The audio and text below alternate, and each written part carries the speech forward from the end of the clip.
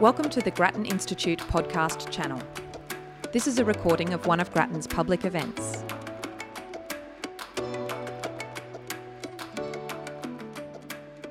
Good evening, ladies and gentlemen. Thanks for coming. It's a great pleasure to have you here. My name is Pierluigi Mancarella. I'm chair of Electrical Power Systems here at the University of Melbourne. I'm also the program leader for energy systems in the Melbourne Energy Institute. So, welcome. Very, very happy to see you here. But before I go on, let me acknowledge the traditional owners of the land in which the event is taking place, the land of the Wurundjeri, and pay respect to the elders and families. Now, this event is part of a series that is organized through the partnership between the Melbourne Energy Institute and the Grattan Institute. So today's topic is quite exciting, yes, as you've seen. The title is "It's Time for a Longer-Term View on Delivering the Great Energy Transition." And we believe it's really time, and we look forward to hearing all our distinguished speakers and panelists discussing the topic. The moderator tonight is Madeleine Morris. Madeleine is a Melbourne-based reporter for ABC Television's 7:30. And I give the word to Madeleine, and thank you very much and welcome again.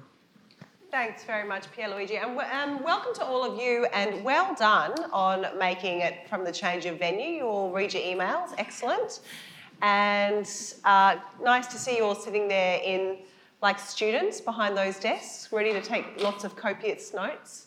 I imagine it's probably a throwback for some of you. I am Madeleine Morris, as Pierluigi said. I'm a reporter for 7:30 at the ABC, and as of Monday, I'll be the finance presenter on ABC News Breakfast. I'm moving to a new job. So if any of you have got any good yarns, come and see me afterwards. I'll be pleased to hear them. I've spent a lot of years working with Tony on stories on and off, and I'm very aware of the immense respect that he commands here and the work of Grattan in this very important area of energy. And as most of you who are here will be aware, there probably is arguably no more pressing public policy issue at this time than how we deal with energy futures and climate change and the energy transitions that are inevitably going to happen over the next couple of decades. Every day there's some sort of story about energy crisis or problems. Yesterday we had a story out saying that the investment in renewables was at its lowest level for 2 years.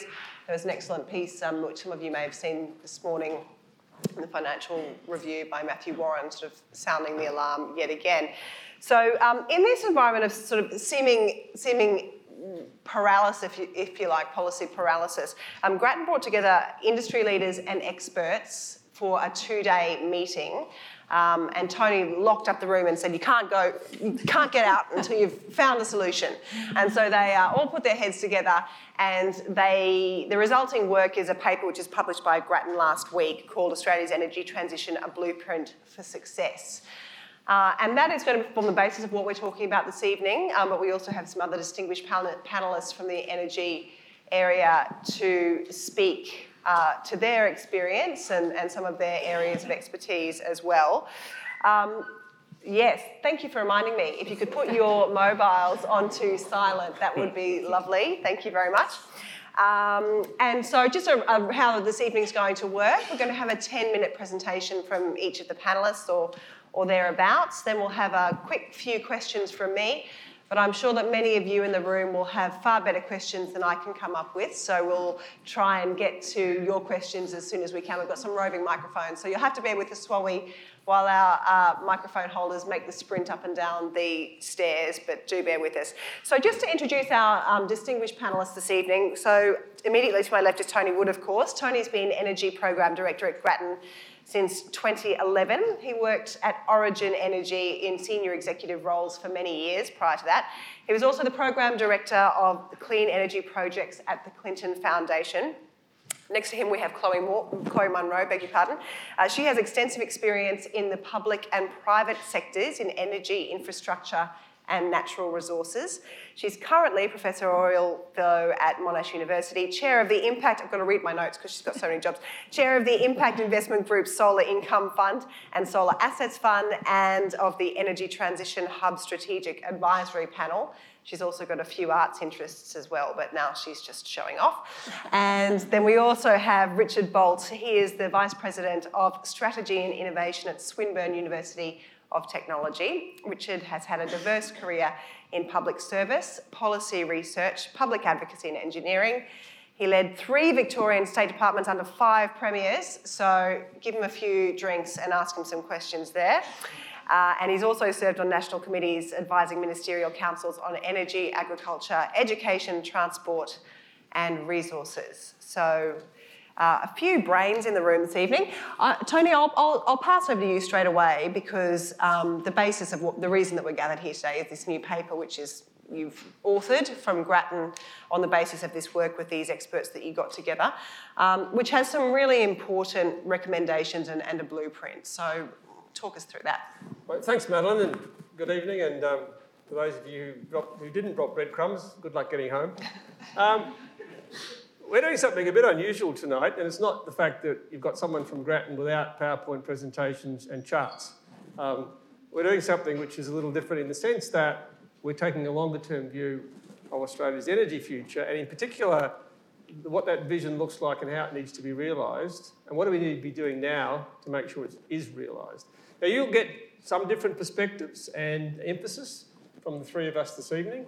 Chloe and Richard were at that event that Madeleine talked about, and Richard contributed largely, or probably at least as much as I did, to the authorship of the paper, as did Tim Orton from Nous Consulting, who can't be with us this evening. So I'm going to cover a little bit about the background of what this paper is about and some of the key recommendations, and leave it to you, if those of you hadn't, to read that paper, which is on the website. It starts with, and we've, to some extent, one thing we did agree with, although there was a lot of debate around other issues at this gathering, that Australia, one thing I guess is bloody obvious, has been an energy superpower for 100 years. In fact, it's about 100 years since, someone told me the other day, since the SECV started. I don't think anybody here was around for that event. 1894 was when the first electricity from a central point apparently was delivered in Melbourne. It was a coal-fired power station. Coal came from New South Wales, but we don't talk about that anymore. What we're now looking at is a situation in which our fossil fuel advantage is seriously is a threat, because emissions globally and in Australia will and should go to near zero in the coming decades. And that has some very important consequences. If we ignore that challenge, the challenge being to achieve that at low cost and maintaining reliability, then we'll do that at our peril. On the other side of it, Australia has enormous resources of renewable energy, wind and solar in particular, and we could easily be, if we get it right, an energy superpower in the next century. And so it's that challenge that I think we're talking about this evening, because it's that opportunity we need to grasp if we've got the intent. What it's going to require, of course, is several decades of probably unprecedented investment since the beginning of that energy system over 100 years ago. And that's going to require collaboration and agreement across a whole range of things. But in particular, we're going to see changes, most of which may not be visible over the coming decades, but it will fundamentally change the way we build, heat, cool our homes, the way we make our products, move those products around, the way we transport energy, the way we export energy, all will change very, very significantly, and that's not without consequences. And doing all that while maintaining reliability and keeping the prices down is going to be the challenge. It's going to require collaboration and serious work from governments, from the energy agencies, and from industry. The bad news is that one of the reasons we are where we are now is because we haven't had the right answers from government agencies and the energy industries. We've seen all sorts of problems. We have seen lots of renewable energy built. We've also seen ad hoc policies, some start, some go. We've seen partial decarbonisation, we've seen compromised reliability, and you would be as aware as I am as many of the problems we've seen over that period of time. When things happen like that, when you get high prices, when you get problems of reliability, governments have to intervene. It's not a question of whether governments should, they must intervene because that's their job as politicians, as elected politicians. It's how they do it that becomes important. And certainly in my view, in many cases what we see is ad hoc intervention, which provides initial respite. But in many cases it makes things worse in the longer term. So when governments start to directly go past the market structure, where they go past their agencies, invest directly, support renewable energy projects directly, subsidise specific technologies, and even threaten companies with big stick legislation, then look out, because we're going to have some problems, if not in the short term, certainly in the long term. So I want to talk a little bit about the long term and some of the 3 recommendations that came out of the work that we mentioned before and the paper to which Madeleine referred. 3 recommendations. And these are about how do we build the foundations of the energy system that is going to make the transition to a low emissions future within only a few decades. The first of these is almost obvious. We've certainly from a Grattan perspective spoken about it many times, and that is we need to integrate energy and climate policy. That has to be beyond electricity. It has to include transport, it has to include export energy, and it has to include industrial energy. As we all know, attempts at economy-wide mechanisms to achieve an economy-wide emissions target have all failed. Australia probably holds the record for abandoning more climate policy than just about any other country in the world. We are very good at that, almost as good as we are at cricket, I expect.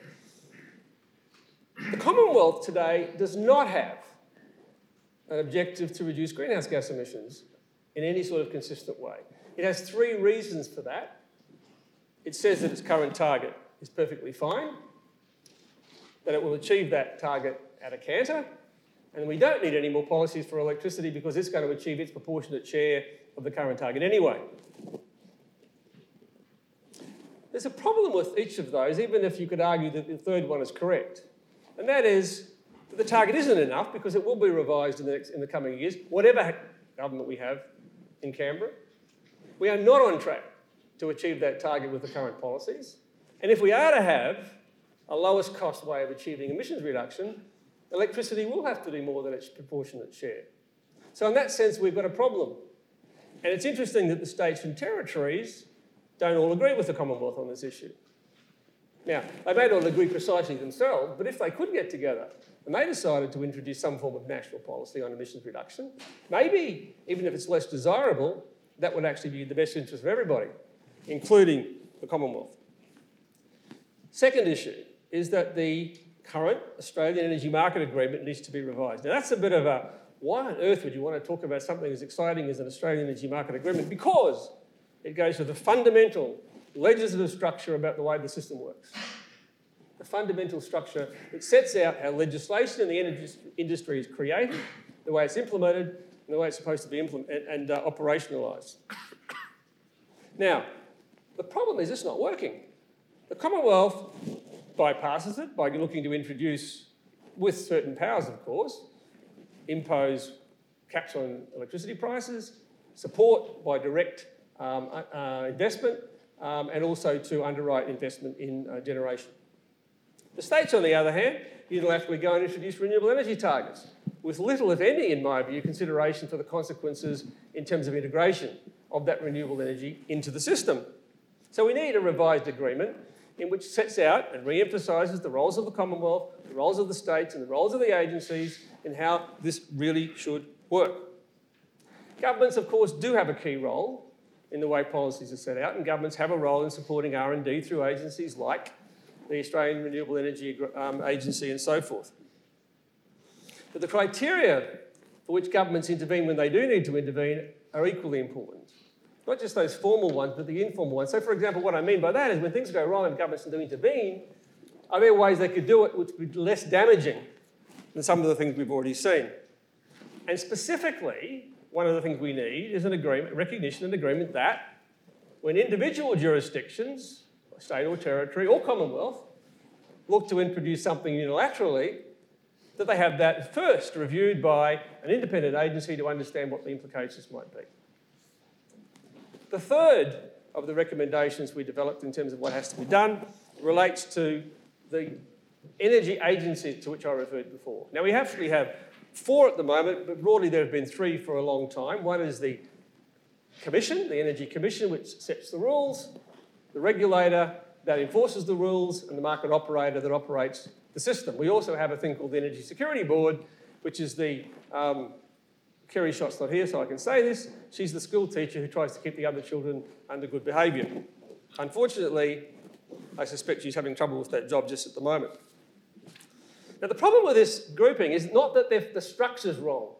I think the structure is actually probably as good as you're going to get. I mean, you could play around with structures, but you may not change very much for the good. The problem has emerged that when things were relatively slow, and when the issues were relatively narrow, inside those 3 boxes, it didn't matter all that much if they were relatively reactive rather than proactive, and it didn't matter so much if they didn't collaborate all that much together because collaboration wasn't necessary. That's all changed. And that is where the problems arise. And in particular, when we do need collaboration on strategic issues, it's been hard to get. So we think that the remits for those agencies should be strengthened to place more emphasis on emerging issues and on the emerging challenges than we've seen in the past. And in particular, they should be given joint statutory obligation to collaborate on common objectives, in particular when they're providing strategic advice to the government. Now, there's different ways you can do that, and if the need for the Energy Security Board is one of those, then I don't mind, but we should codify and formalise that role rather than have it the way it is today. So they're the 3 things. We need to get moving, and we need to do that, I think, in the term of this Commonwealth Government, because the full journey to this near zero emissions future we're talking about will take decades of serious strategic and collaborative action between industry and government, and during that journey, the needs of the public and communities in reliable, affordable power is going to be absolutely paramount. For the last decade, at least, people have been promised lower prices, and what have they got? Higher prices. And in addition to that, reliability has been compromised. And the people who felt that most are vulnerable communities, and the people who felt that most is businesses as well. And the gap between the promise and the reality is what's opened up an enormous lack of trust between consumers and the energy agencies. Now, this may sound like a pretty ambitious reform agenda, and it probably is given the inaction of the last decade. But it's doable, and every year of prevarication just adds to the urgency and need for essential reforms so that we can deliver and achieve that journey on a low emission future that we need.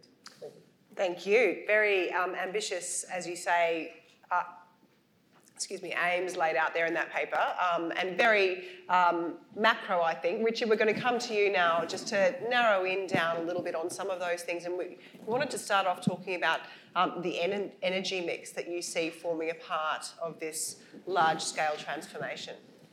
Well, thank you, Madeleine. Thank you, everyone, for the opportunity to talk. I have to just quickly say that on the question of whether anyone here was around when the SECV was formed, my true confession is I actually came to Victoria to work for the SECV. I lasted 2 years, and that was aversion therapy and certainly pro-carbon abatement therapy. So I hope you won't boo me as I go through my presentation. I would also note that Ross Garnaut is in the room, and I think he may have been around at the time the SECV was formed. But he'll speak for himself. Look, yes, I'll elaborate on the energy mix. That is in the paper for those that have read it, don't have to have read it, and it's not an energy mix which we are putting forward as a forecast, but more as a plausible path to zero. That's actually, in a sense, a good news story, because I've been around this subject for many, many years, and when carbon policy was an infant, we really focused only on the worst of the emissions in the electricity sector, and more or less threw our hands up in the air about the rest of it because the options weren't clear. We now really do have a more plausible path to zero. I'll go to that. I'll explain why the task of getting there is an enormous challenge of collaboration, coordination, and of planning by and on behalf of governments, but in total partnership with industry and communities. I'll also offer a few views, and in my case they have changed on the kind of policy tools that might be required, because when most people think of carbon policy, they think of carbon pricing. I helped design a carbon pricing scheme that we almost have in law now, but I'm not there anymore. So let's start with the plausible path. So in the sort of renewables and coal and camp, in these divisions that we've seen in the carbon wars, I think even if you didn't believe in climate change and as an issue, you would still say that in the long run the future must be renewables, and that's because very obviously we're using fossil energy at a far faster rate than nature's making them, and at one point that'll make them very expensive to extract. We're not going to run out a la the Club of Rome, but the cost will become at some point prohibitive and uncompetitive. What climate change does is provide a very obvious urgency and time frame for doing something about that. As Tony said, if the future's renewables, what's going to be the engine of that? It's wind and solar. We've gone through a huge range of options, geothermal, biomass, tidal and wave power, and for a variety of reasons they will play almost no role or a marginal role in a global energy system that is zero emissions. And I'll make these assertions, very happy of course to have the debates. But as is often not really well understood unless you study the charts, the gap between supply and demand, minute by minute, when you've got a wind and solar system in an industrial economy that relies on very, very reliable power, is enormous, highly volatile, and the gap needs to be filled with something that is very, very up to the task. And currently, there is really no zero emission source that will do that for us. It's batteries, wonderful idea. They'll give us minutes, maybe hours, but beyond that, the cost is just too prohibitive. And when it comes to pumped hydro, very costly and also very limited as to where you can do it. And another aspect of this, which is leveraging off Tony, or departing from Tony's point, we have to think about more than just electricity and gas in the traditional forms. And when you do, you have to think about other energy carriers that will do that job of balancing our grid with all of these fluctuations and do other tasks besides. Transport, we are now seeing hydrogen trucks, and hydrogen, by the way, I should have said, that's the carrier that I think has the most, and many think, has the most prospect of, in a sense, closing the deal on zero emissions, right? So it can be used in most estimations, it will be usable in conventional power stations to replace gas and then produce a very variable output to balance our system, big tick. It's already being trialled in trucks and buses and in trains in the Northern Hemisphere in various places. It's got application potentially in shipping. Aircraft is still an issue. And in cars. I know there are battery vehicles. Everyone thinks that battery electric vehicles are the big way to the future zero in transport. Of course, they'll play a role, but it won't help us too much with the heavy and long distance side, and that's where hydrogen will come in. So hydrogen balance the grid, will also provide direct heat. It's also an export commodity. We've got to think not only across all these sectors, but we've got to think about a global economy where there are big imbalances between the ability of some countries to sustain a particular population and economic activity renewably, and others where the resources are lower and the population is much higher. As Tony said, an energy superpower is an option for Australia, leveraging its renewable resources and exporting hydrogen. Now, we can make hydrogen from renewable electricity, or from any electricity, but particularly when there's enough renewable power to generate a real surplus above the direct uses of that power, then we've got the opportunity to generate hydrogen on top of that, which can both balance the grid and once we even grow that surplus further, meet these other uses. But this is going to take a long time and a lot of investment. It is urgent, it is also hard. And we're talking here industrial scale transformations. I'm very admiring of solar panels on people's roofs, but I would put it to you that the attitude that's in a sense spawned is that future energy will be a cottage industry. Well, it won't be. It'll be a huge industrial endeavour with massive investments in new port facilities, shipping, electrolysers, obviously solar and wind power stations, on a scale which dwarfs what we currently do. here and overseas. And so to get there, being a long, long journey, we're going to need a long, long bridge to it. And that bridge will essentially be provided by fossil energy used in increasingly emissions-friendly ways, and eventually exiting stage left when renewables takes over the full task. That's the scenario we paint in the paper. Very happy to have the debate. What does that start with? It's gas-fired power to balance the grid, and so renewables can come in and increasingly serve our electricity needs while maintaining the reliability of our supply. There is an issue with gas prices, and we can discuss that one later on, but I just don't see what else is going to make that possible. Coal will exit stage left. Again, coal-fired power stations of the conventional kind will be displaced by this very combination of renewables and gas-fired power. They will be the antidote to coal. They will do the job at a much lower emissions intensity, even though you're still burning gas and gas has CO2 implications. Nonetheless, it'll be a hell of a lot better, and particularly than coal-fired power stations here. And eventually hydrogen will displace the gas and will be at that 0 point I mentioned. Now, coal has another use, potentially, and that use could be very significant. Combined with carbon capture and storage, it can make hydrogen at very low emissions outputs, which will give that hydrogen economy that I mentioned before a kickstart. At relatively low prices, we think. There's already a $500 million pilot project which is underway here in Victoria, Japan, Australia, exercise, and the people running that in the Victorian government are here. And that is one of many potential applications of coal in a much more emissions-friendly way to build that bridge to a fully renewable future. That essentially is the picture we paint. Yes, there's scope for nuclear. There's nuclear now. There's nuclear in many parts of the world, and that's not just suddenly going to be switched off. It's not necessarily going to grow that fast, although it may still grow, and that's potentially for those countries a zero emissions application or source of energy. Unlikely to be one here, I would argue, because we're just too late to the party. We're going into the renewable space so quickly that it's just hard to see that it's going to be a particularly productive investment to take a non-nuclear economy up the learning curve, up all of the community concerns into that space seems very, very unlikely.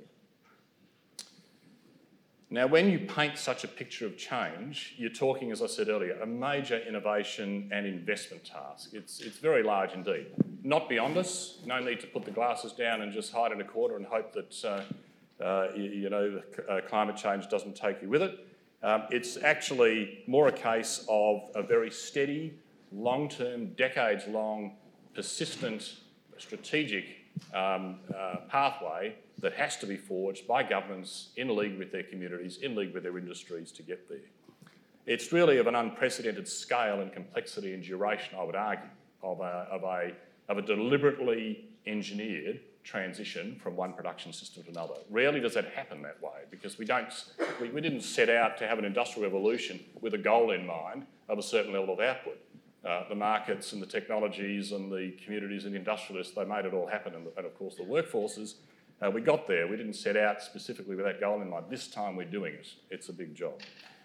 Because power will increasingly have to supply transport and those other uses and exports as well as stationary uses, as I said before, we have ourselves a need to take out all of the coal-fired power while actually potentially increasing the total output of electricity. And the coordination challenge in exiting some power while bringing much more in is no small task because you're taking out these big lumps of power and you want to make sure what you replace them with is going to be there in time, is going to work in combination, is going to keep the lights on and maintain public confidence. And under the old SECV, with its many, many shortcomings and difficulties, the one thing you could have had is a completely engineered, centrally planned system. I don't advocate that. I don't think, none of us want to go back there. But we will need more central coordination of the various contributions to that rebuilding task that the private sector will throw up. It's interactive, it ought to be collaborative, it certainly should take the best economic value and use market forces to the greatest extent, but it does need to be coordinated. There needs to be some supervision of this extraordinary transition. Richard, so that's you've been speaking for about 10 minutes now. I'm just mindful of trying to get through to everyone. I'm almost done. Finish off there a bit. I'm almost done. So I've got a killer question for Chloe, arising from what you have to say. So the point I wanted to make is the agencies that do all of this need to be retasked. The governments that control them need to take the lead in that. They need to set the parameters for energy decarbonisation.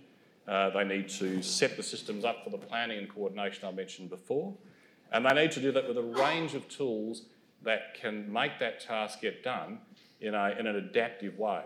This is not some set and forget policy exercise when you set up a carbon market and you just hope that it works over a period of 50 years. This is a long adaptive journey.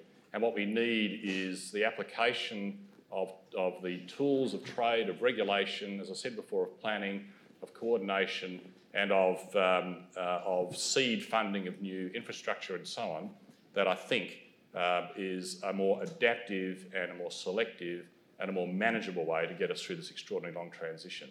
So my thinking has changed a lot on the sort of policy levers that will get us from A to B, because B is a long, long way away in so many respects. And I'll leave it there. Oh, yeah, it's really, that's a great point to end on, I think, from you, Richard, because what you're laying out there is, we talk a lot about the invisible hand. What you're talking about there is not only a visible hand, but like a really big, massive hand that is going to need to be. No, I'm not talking big, massive. No. I'm talking. That's what it sounds like. I'm talking a big social project with government at the centre, not sitting like some towering monolith over it all and dictating terms. This is going to be a conversation and a collaborative project involving communities that are going to be impacted by the closure of facilities or have to see new facilities. It's going to require industry, and particularly the energy industry, to put up solutions that governments on their own will never be able to guess. Its job is to integrate, facilitate, collaborate. It is not to be a behemoth. And I think if it were, then we'd be back in the days of SECV, I think we'd be in a very bad space. I think we're all agreed on this point. You don't want to go back to just how much additional power needs to be held in some central place to ensure that the whole that we get out of this is greater than the sum of the parts. Well, Chloe, I think that leads on to what you were going to talk about. One of my favourite phases. Yes, yeah. Well, my question, I suppose, to you initially, to get you there, was how interventionist do you think this project actually needs to be, or are you on board with this idea of it needing to come from everyone working together towards a common goal, which seems to coagulate almost organically? Well, yes, and I think, my starting point is really, this is about the theory of action. And when we look at the electricity market, as the Finkel Review did, and I think you all know I was one of the Finkel Review panellists, so that came up with a blueprint for the future of the national electricity market, and we're now talking about a blueprint for success at a much more macro level, as you said, across all of energy. But when I think about the energy market and the role of the market and the role of government, the fact is that the big markets, where the real power is relative to this, are the global capital markets and increasingly the market for data.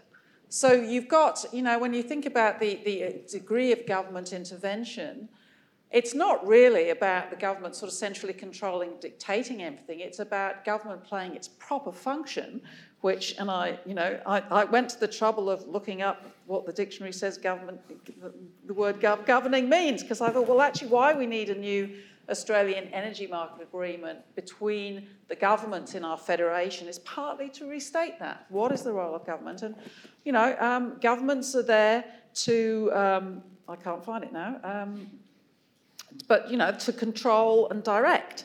And the point is that they're doing that in the public interest. So when I think about the current governance arrangements and the current Australian energy market agreements and the way the objective is stated, I see all sorts of breakdowns in terms of the theory, or limitations in the theory of action. It's based on a very, very narrow view, and we've almost got to this point where there's this belief that within this narrowly defined market that's operated by the market operator, the price signal on its own, for energy on its own, is going to be sufficient to bring forward long-term investment in assets which will deliver all the qualitative things that we also need to live through the transition. And then we've put in some other price signals that are very strongly supported. I mean, it hasn't just been the price signals that's driven the rapid introduction of renewables, but it's been very facilitative of that. And we haven't had the signals for the other bits that go alongside it. So we've had a very narrow view, theory of action, about how a price signal can drive something that's beneficial for the community.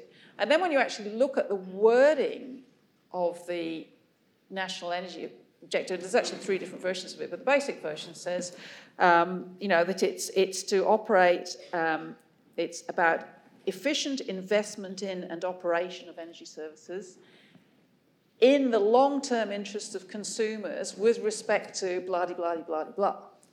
And when I look at each of those things, I think that is completely inadequate.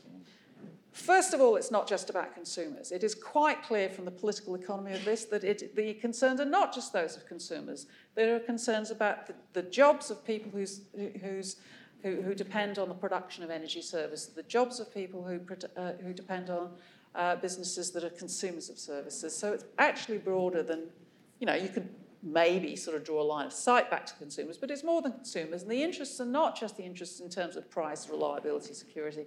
The interests are also, not least in terms of the environmental impact of what we're doing and the social impact of change. So, that is how you express that objective and how you then interpret it in a theory of action has huge, huge impact on how government says what it expects of markets, and it decides whether or not to intervene directly by setting standards or regulating in some other way, or underwriting what has become such a highly risky class of investment that it's unlikely we'll get that in the timeframes that we need because there's so much uncertainty. So that's one example. Then it talks about long-term interests. Well, heavens above. I mean, for most of us, we are not going to totally subjugate our short-term interests to our long-term interests. It's true. I've been there. You will put up with the awful side effects of chemotherapy because you are likely to live longer having done it. But up to a point, you don't do that. You say, no, actually, I want it now, and this, this price is too high to pay. And that's what's happening right now. People say, the adjustment. So your economic model, in a very simple manner, it puts all these things in, and there's an adjustment, and people move around, and jobs go away in this sector of the economy, and they arise in the other sector. But it's not the same people who get the new jobs. So those people who are losing the old jobs are pretty, they're not going to buy into that. It's not the people getting the chemo who are living longer. That's right. Well, quite possibly not. And it's... Sorry, not the, you know what I mean? No, exactly. Different people, the impacts are not evenly evenly distributed, and there's this terrible averaging. So we have a reliability standard. Reliability is one of the big issues that's very hot at the moment in the electricity sector. A reliability standard that just averages across all consumers in the whole of the region across the whole year. Well, that actually doesn't cut it when it comes to the short-term moment, when the temperatures, as Audrey Zibelman, CEO of Market Operators, was saying, the temperatures have been up in the 40s for 3 days in a row, and there you are in an apartment, and the power goes off, and you can't get out, and you can't get water, and you don't have, you don't have double glazing, and your air conditioning doesn't run, and that's just not a tolerable short-term impact. So this thing, the long-term interests of consumers, you have to be very sophisticated about how you understand that. So it's not just consumers, it's not just long-term. And then the idea that the efficient investment in and operation of is going to directly flow into the interest of consumers, that's a theory of action which is quite questionable too, or at least there's limitations to how well that transmission mechanism works, and particularly this question about investment. So we've had this elision, I think, which happens all the time, which suddenly the interests of consumers are totally represented by the interests of investors. So we have, when we have consultation, the people who dominate the consultation are really investors. They really are, and what's worse, they're actually the sunk investors. So it's pretty hard to hear the new investors who might invest in the new stuff because they're not even there yet. So you have this domination of a particular theory about how investment, and I mean, I'm a great believer, look, obviously I'm involved in investment, I'm hugely in favour of markets, I'm hugely in favour of investments, but you have to be careful about the expectations that you place on how that's going to work. And what we're seeing is that in this transition, there are so many variables that the risk-return trade-off, it's very, very hard for investors to get to grips with that. They see more risk, they're actually seeing diminished returns, bond rates are all-time low. It's hard for them to make that decision at the pace that we need.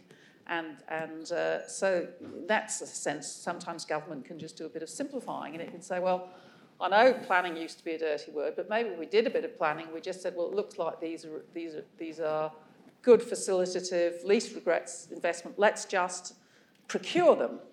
And let's not just go into this incredibly elaborate model, which is currently being worked on, that says, well, you can procure transmission by having tradable transmission hedges and all that. And you think, really? Really? Maybe you just need to make it a bit simpler and not be so obsessed about making sure that an inefficient investment doesn't happen at all costs. I mean, so there's lots of things I think and so to me, the merit of this blueprint is that although there's still a lot of disagreement, I think, in the rooms about the detail and what the governance arrangements need to be, the idea that we actually have to step back a bit and say, well, the Finkel review, which I'm very proud of, and it's it is the blueprint and it is being acted on, is really about deferred maintenance. It's about fixing up some of the problems that we've had. And very pragmatic, accepted a lot of the limitations, but we can't just be bound by that. And I was reminded last night that I got into the habit of saying the best policy is the one you can have. This was in the context of climate policy, and I can't believe that. It's truly pragmatic. But there is a point where you have to say, well, let's just not lose sight of the long-term purpose. Yes, let's not have the perfect being the enemy of the good, but let's also not have the past being the enemy of the future. We actually need to be able to, I think, step back. So this focus on the governance and the framing of what we want to achieve, what the role of government is, and what the role of government is relative to the role of markets, and how then the institutions that are empowered by government deliver on that, and what the structural of those institutions are and how they're held accountable. All of that, I think, is worthy of really a serious rethink. And then it will need some very strong advocacy to bring that into reality. And I really think this is the time to do this. We'll get through the implementation of the Finkel Review recommendations and some of the new work the Energy Security Board's initiative, but it won't have got to this, that just the scale and the scope of the transition that we really need to get hold of right now. So I'm sure that the room will have some excellent and very specific questions, but I'll just ask the dumb journalist question, because I basically spend all of my day reporting on, a lot of my day reporting on politics and how politics gets in the way of things actually happening and then the practicalities of this. And so the idea of a long-term, large-scale collaborative project is great. Within the current political climate, how does that happen at a realistic level? Richard, did you want to start? It's not a dumb question at all. It's a question I expected to get first up, because it seems to call for this huge collaboration seems like the ultimate naive statement that you could make given our current political practice and climate. It's just, the way it will happen is if enough people surrounding government say it should happen. And that means the messages, I guess, in the paper, from my point of view, are directed much more at those people than they are at governments directly, at this stage at least. I think that this is not going to be a quick road home, but I guess in certain settings you see crises eliciting unity in government and with communities. This is one of those very difficult situations where the crisis is a very long one and the unity has to last a long time. And all we can say is there is no shortcut to governments actually playing a very important but by no means exclusive role in making it happen. So it's extremely unrealistic, and it's the only thing we can do. That's all I can say to you. Yeah, look, I mean, this is a political question. I'm always sort of slightly entertained when people say, "Oh, if only you could take the politics out of water. If only you could take the politics." I mean, this is a fundamental political question, and what we really mean is, if only you could take the short-term partisan politics out of this, because that is corrosive, and personally, I find it quite distressing. But that doesn't mean you have to be fatalistic about and just then assume governments are utterly incapable of dealing with big and important things, because in fact they do it all the time. And I do agree with Richard. A lot of it's about, what interests do governments listen to and why. On this matter, I mean, one of the very important things I think we shouldn't lose sight of is that there is an emerging consensus that's one way or the other. The globe needs to get to net zero by 2050, and Australia will need to do that too, because otherwise we will be subject to all sorts of sanctions in the global economy.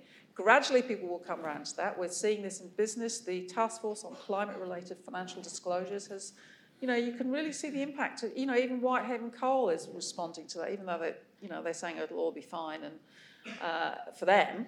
But, they're not immune to this. So business is moving in that direction. State governments, as Tony observed, mostly have signed up to something along the lines of that. All sorts of other institutions have.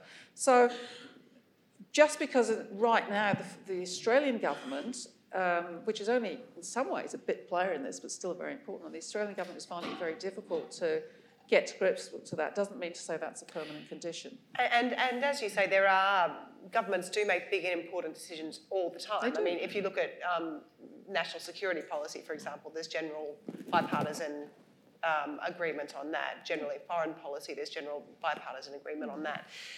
So, Tony, what is it about this particular area of policy that makes it just so hard to get any sort of agreement, and do you see a way forward? And then we'll open it up to questions, so please get your questions ready.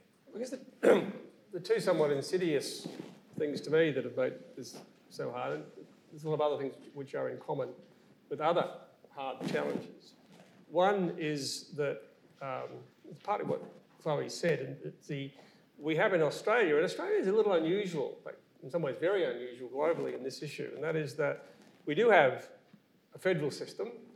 Sometimes it's called cooperative federalism. It tends to operate the opposite way around, uncooperative federalism.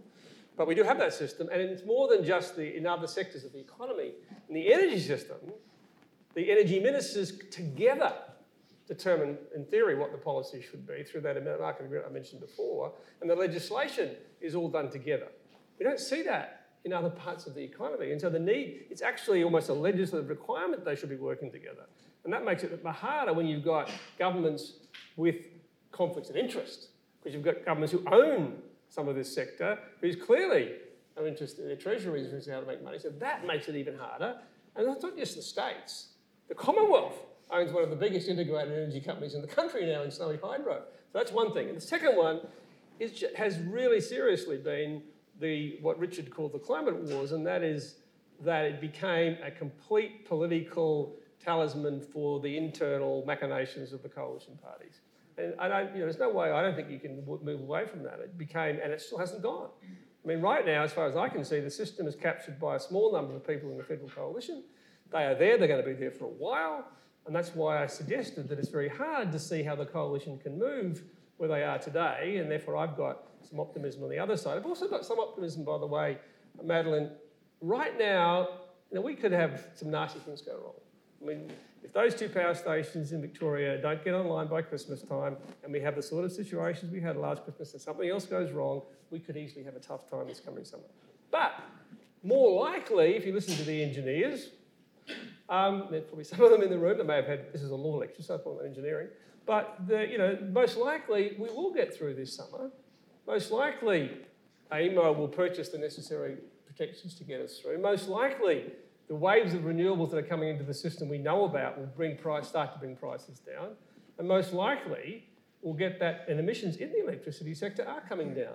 So there's actually some sources of optimism there. And I think the combination of that together with the issue that Chloe mentioned, that we are going to see serious pressure coming, not just from the international community on Australia in the next couple of years, but also from all those other communities.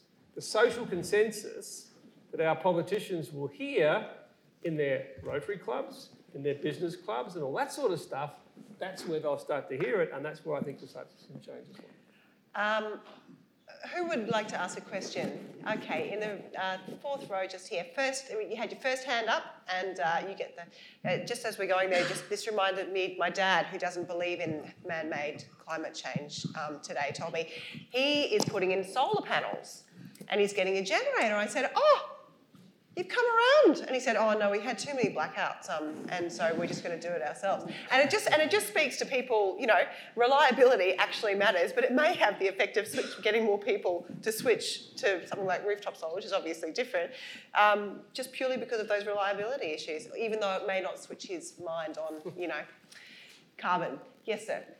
Thank you all very much for your speeches. So I guess there's been a lot of discussion today about governance, but from my perspective, it looks like it's definitely an issue, right? But there's also just huge lethargy in the industry itself. So one example would be at smart meter rollouts. They've been, you know, they were systematic in Victoria. They're quite widespread in other states. The take-up has been minimal.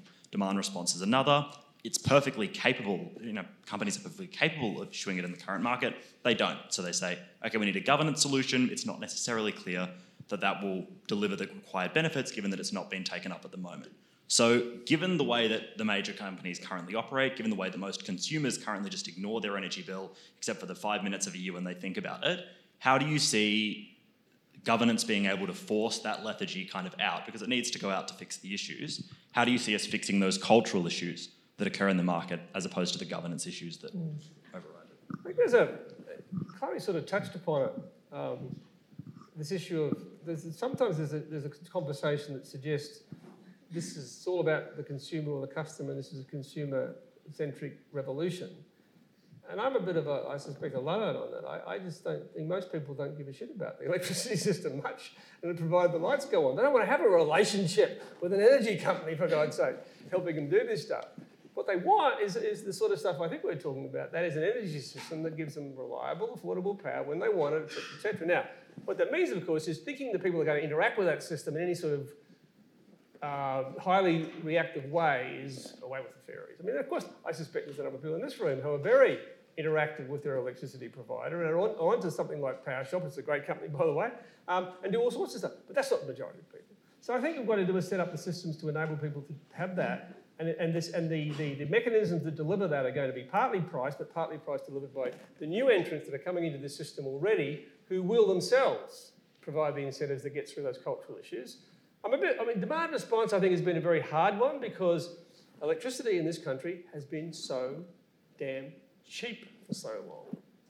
It's only become apparently expensive. Now, we are in a situation where, amongst the countries we compared recently around the world, the only country with more expensive electricity is Germany. So we're right up there in that league. But for most Australians, it's still not a major part of their income. Unfortunately, for some people, it is. But for most people, it's not. And so we haven't yet really engaged with demand response, and there's been some systemic things associated with prevent that. Some of those are starting to change, and maybe we'll see that accelerate in the near future, where you actually have some real incentives for consumers to bypass the system together as small individuals or as larger organisations to facilitate that demand response. Because I think you're right, there's the cultural barriers or the other barrier, the non-cost barriers, structural barriers to things like demand response are quite high. And Chloe? Well, I think there's a few things in this. I mean, the first one, it really goes back to what I was saying about the theory of action.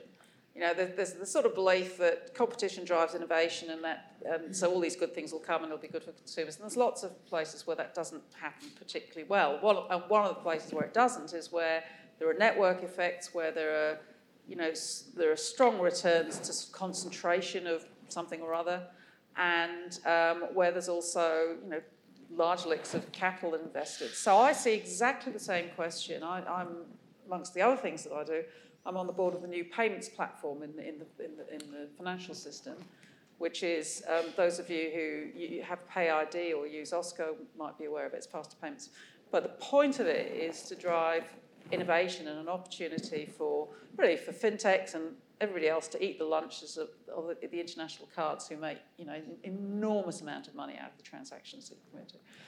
But there's an incredible inertia around the capital, around the existing institutions, and so actually getting to the point where there's enough value in that switch and the way to do things that can be captured by the consumer Convenience does a lot. So as soon as it's convenient, you're there. I mean, it's just quite remarkable. Tap and go, incredibly convenient, everybody does it, and they don't really think about what's sitting behind it. But, there is a lot of institutional inertia. So we've been having precisely that conversation about to what extent does the Reserve Bank designate this and say, well, actually we need a bit of regulation here to drive it along and say you must play and these are mandatory rules.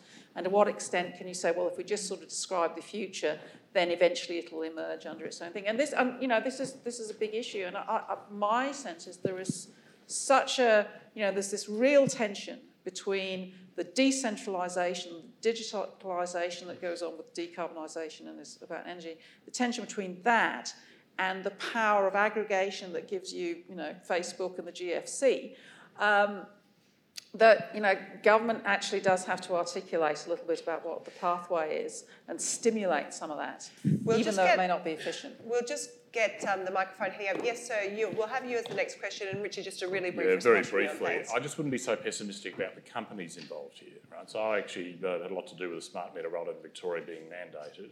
And it's done a lot of quiet work to save lives and to ensure the much better operation of the distribution systems. The reason you haven't seen price signals is for exactly the reason people, my panellists, are saying, is that people don't want them. They don't want the enormous complexity when they've got hugely complex lives to run anyway, of then becoming forensic about the way they manage energy. It has to be served up in a simple way, exactly as Chloe says. And the private sector will respond very sharply to the incentives government gives them, so the leadership is needed to give those signals. Yes, sir. Thank you. Richard seemed to dismiss bioenergy offhand. Singapore has had a waste-to-energy plant for 30 years. London has got 2 major ones. Paris has got 3 within its boundary. Denmark has got 28, 29th one being built. The Germans apparently only put about 4% of their municipal waste into landfill because what isn't recycled gets burnt. My question is, why are we not considering waste to energy as part of our long-term programs, as both an energy source and as part of the problem of disposing of waste? So David Campbell's got an answer here, Madeleine. I think my issue is not that I'm opposed to it, and not that it shouldn't happen, and not that it doesn't happen, particularly in places that have, for example, very fertile, if you like, how can I put this exactly? Denmark grows things more readily than we do. I think that's part of the issue here. Surely we will get some waste to energy. It will not scale in the way that other options will. I'll just make that assertion to you. It's not wrong. It's just not going to be anywhere near enough. Okay, I think you're about to blow your arm off if I don't come over to you. And then we'll go to the other side. If there's a woman with a question, I'd love to hear a question from a lady, please. Yeah, it's a real field of vision issue over here, so I had to get your attention. Just on what Richard said, I mean, I have been in the bioenergy space, and part of the problem is that we're very disaggregated as to where it's produced. We're not concentrated. But that said, the Australian Bioenergy Association has revamped itself over the last couple of years, and you're starting to see that come together. I worked on the Sugar R&D Corporation board, and we had a major issue with all of this in the sugar industry. So there are some logistical issues that come into play here. But it's a source of energy. It's part of the mix. My question is, we're at an Energy Futures seminar, and the discussion's been about the current and the woeful state. We all agree on that.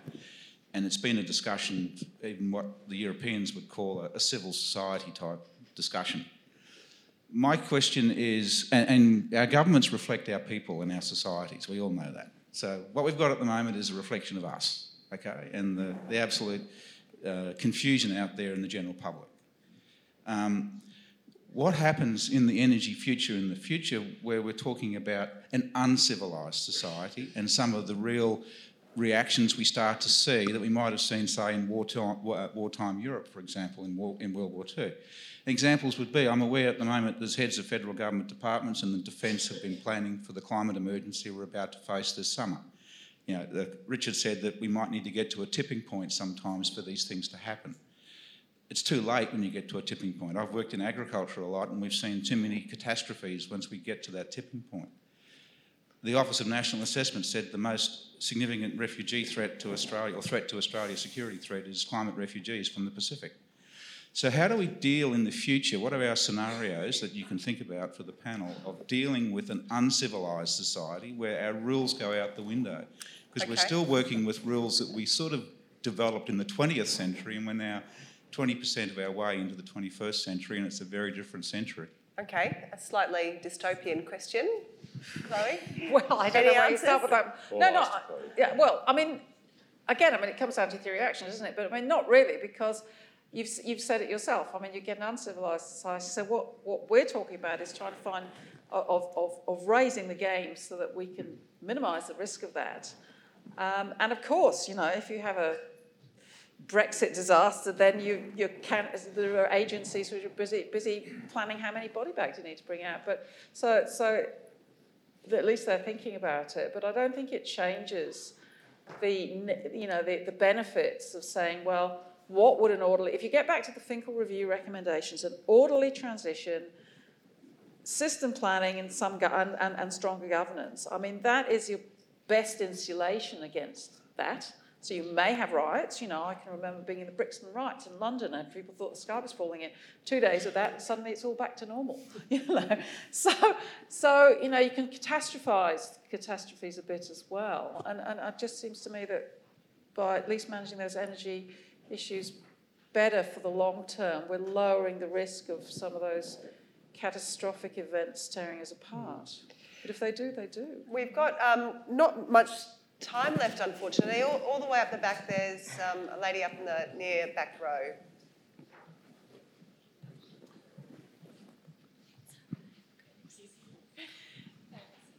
Hi, I'm Karis Palmer from Australian Energy Daily. I just was interested in the panel's views on the current suggestion, which I know is not about the future, but is could be a longer-term future thing, that the government pay coal-fired power stations to not be mothballed, to come out of being mothballed when emergencies and other situations are needed, as per the German kind of model. And I guess given the fact that long-term, as you were alluding to, Richard, there may be other uses for coal.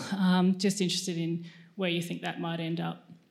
I think I was asked to go to the Hunter region recently. I'll be up there again next month to talk about the future of coal with that community. It's a very simple presentation. There isn't one. The quick is it's going to take a while for that to play out. And so the trick for those communities and for the government, and you think what happened in the last election, there's a challenge here in relation to planning for that. And Richard talked about the issue of closure of coal-fired power stations and how, it doesn't matter whether they're coal, large parts of infrastructure exiting quickly is a significant challenge, particularly if you get, they are going to have an impact. See, our view would be, we looked at the data and we don't think that Western Queensland rejected climate change. What they wanted was jobs. And the two aren't the same. And the Labor Party did an appalling job of differentiating those two. So when you come back to your point about how this proceeds, I think the evidence is most likely that the current mechanisms broadly are going to work pretty damn well as we move forward. Now, I think So there won't be the need, is what you're saying? Well, I think, for example, specifically, if you look at closure of coal-fired power stations, giving people an obligation to give 3 years' notice is a waste of time, because things will happen in those 3 years that you can't sort of legally put much binding situations where you've got to give 3 years of notice. If suddenly something's gone wrong, it's broken and I can't fix it. Now, that sort of circumstance is better. There are other ways to manage that. Hazelwood tells us you don't do it that way. What you do is you start to think about putting some financial obligations in terms of when they actually do close and making sure they don't close early or later. And if they do, then the financial obligations can be triggered. In terms of keeping them as long as we want, that's a lot about some of the work that's being done today, I think, in relation to the pricing mechanisms around the technical issues are the retailer reliability obligation and the review of the market structure to provide the pricing, to provide the incentives for people to continue to operate in the market and where they're making money. I mean, right now, generators in Victoria are doing very well out of the market, and they will do for a while yet. And if the expand the transmission eligible to New South Wales. So I don't see it as a major problem, to be honest, with a couple of small provisos that I mentioned. Okay, Richard, just briefly, and then we'll have time for one more question. So really quickly, I think that it's not a really good, leaving aside climate change, using a coal-fired power station as some kind of occasional reserve is a very, very costly thing to do. Not likely to work very well, and indicative that it probably should have been allowed to operate a little longer so that something renewable and gas-fired could be built to replace it permanently. You know, I'm more concerned about the fact that until a coal-fired power station closes, you want it to be really well maintained, because if you want to really reduce public confidence in decarbonisation, then the incentive that is always there to actually let it run down before it shuts could actually mean the lights go off in a very inopportune time and discredit the policy. So I do think there's quite a lot of trickiness in managing the exit of power stations, where you want them to be in excellent condition until you don't need them anymore, and then unceremoniously they go and they never return, including to be a strategic reserve. Okay, that's a quick answer. Yes, sir, just a final question from you. Michael Steindl. At the risk of being branded dystopian like the gentleman here, it's along the same sort of lines that I think we're talking about a dream world here. In particular, I think your comments, Mr. Bolt, about it being a long, long road, about talking about using fossil fuels, about CCS, which really isn't proven, it isn't practical. I agree with your comments about hydrogen, but in reality, if we're not to lose well over 6 billion people and half of species, this has to be a lightning turnaround. We have to go far faster than you were talking about. And we have to face the climate crisis. Was there a specific question? Basically, challenge you on that, Mr. Bolt. I don't think you're taking it seriously. It's okay. Look, what can I say? The faster the better, but fast and sensible. And you've just got to take, we've got to take communities with us. We've got to take a very large system and turn it into something else. The quicker we can do it, the better. But I think you might be underestimating just the size of the task. Investment-wise, innovation-wise, you don't want CCS, you'll get less hydrogen displacing gas for longer. I mean, you've got to keep all options open. But what is the technology? Where is that at the moment on CCS? Look, the actual injection of carbon into deep southern aquifers is well established at millions of tonne scale. It's already being done in various parts of the world. And we have got one of the best resources for that anywhere, which is in the Bass Strait. Right? And that's not underneath a township. No one's going to think they're about to be asphyxiated when the stuff comes to surface, which it would never do anyway. The main issue is the innovation required to get the hydrogen and the CO2 out of the coal. Now, that's not certain to happen, right? You're entirely right. I mean, I'm not suggesting this scenario that we presented is a plausible scenario. It's not a prediction of certainty.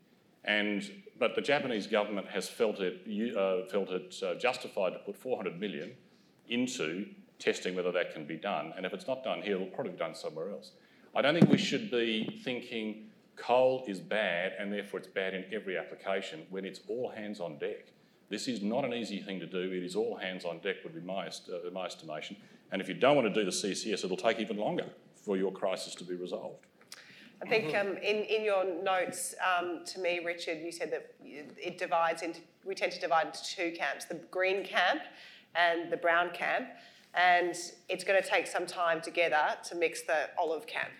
Except the brown camp, sort of yes, but the brown camp is reactionary and it's in denial, and it's quite happy to keep conventional coal-fired power stations being built just the most efficient. I don't support that. I'm suggesting that we do need the coal-fired out. We need to bring in the gas so that renewables can be built up, and then in time, and the hydrogen from the coal, and in the end, we just say, look, thank you, fossil fuels, you've done your transition task, and we're now on a renewable path. But my point is, if you think globally, and you think about Russia, and think about China, and think about India, and think about Africa, as well as South America, as well as the Western economies that we're most used to thinking about, just think about what that's going to take, where they all have to go through a similar kind of transition as we're talking about here, and sometimes from a much lower economic base.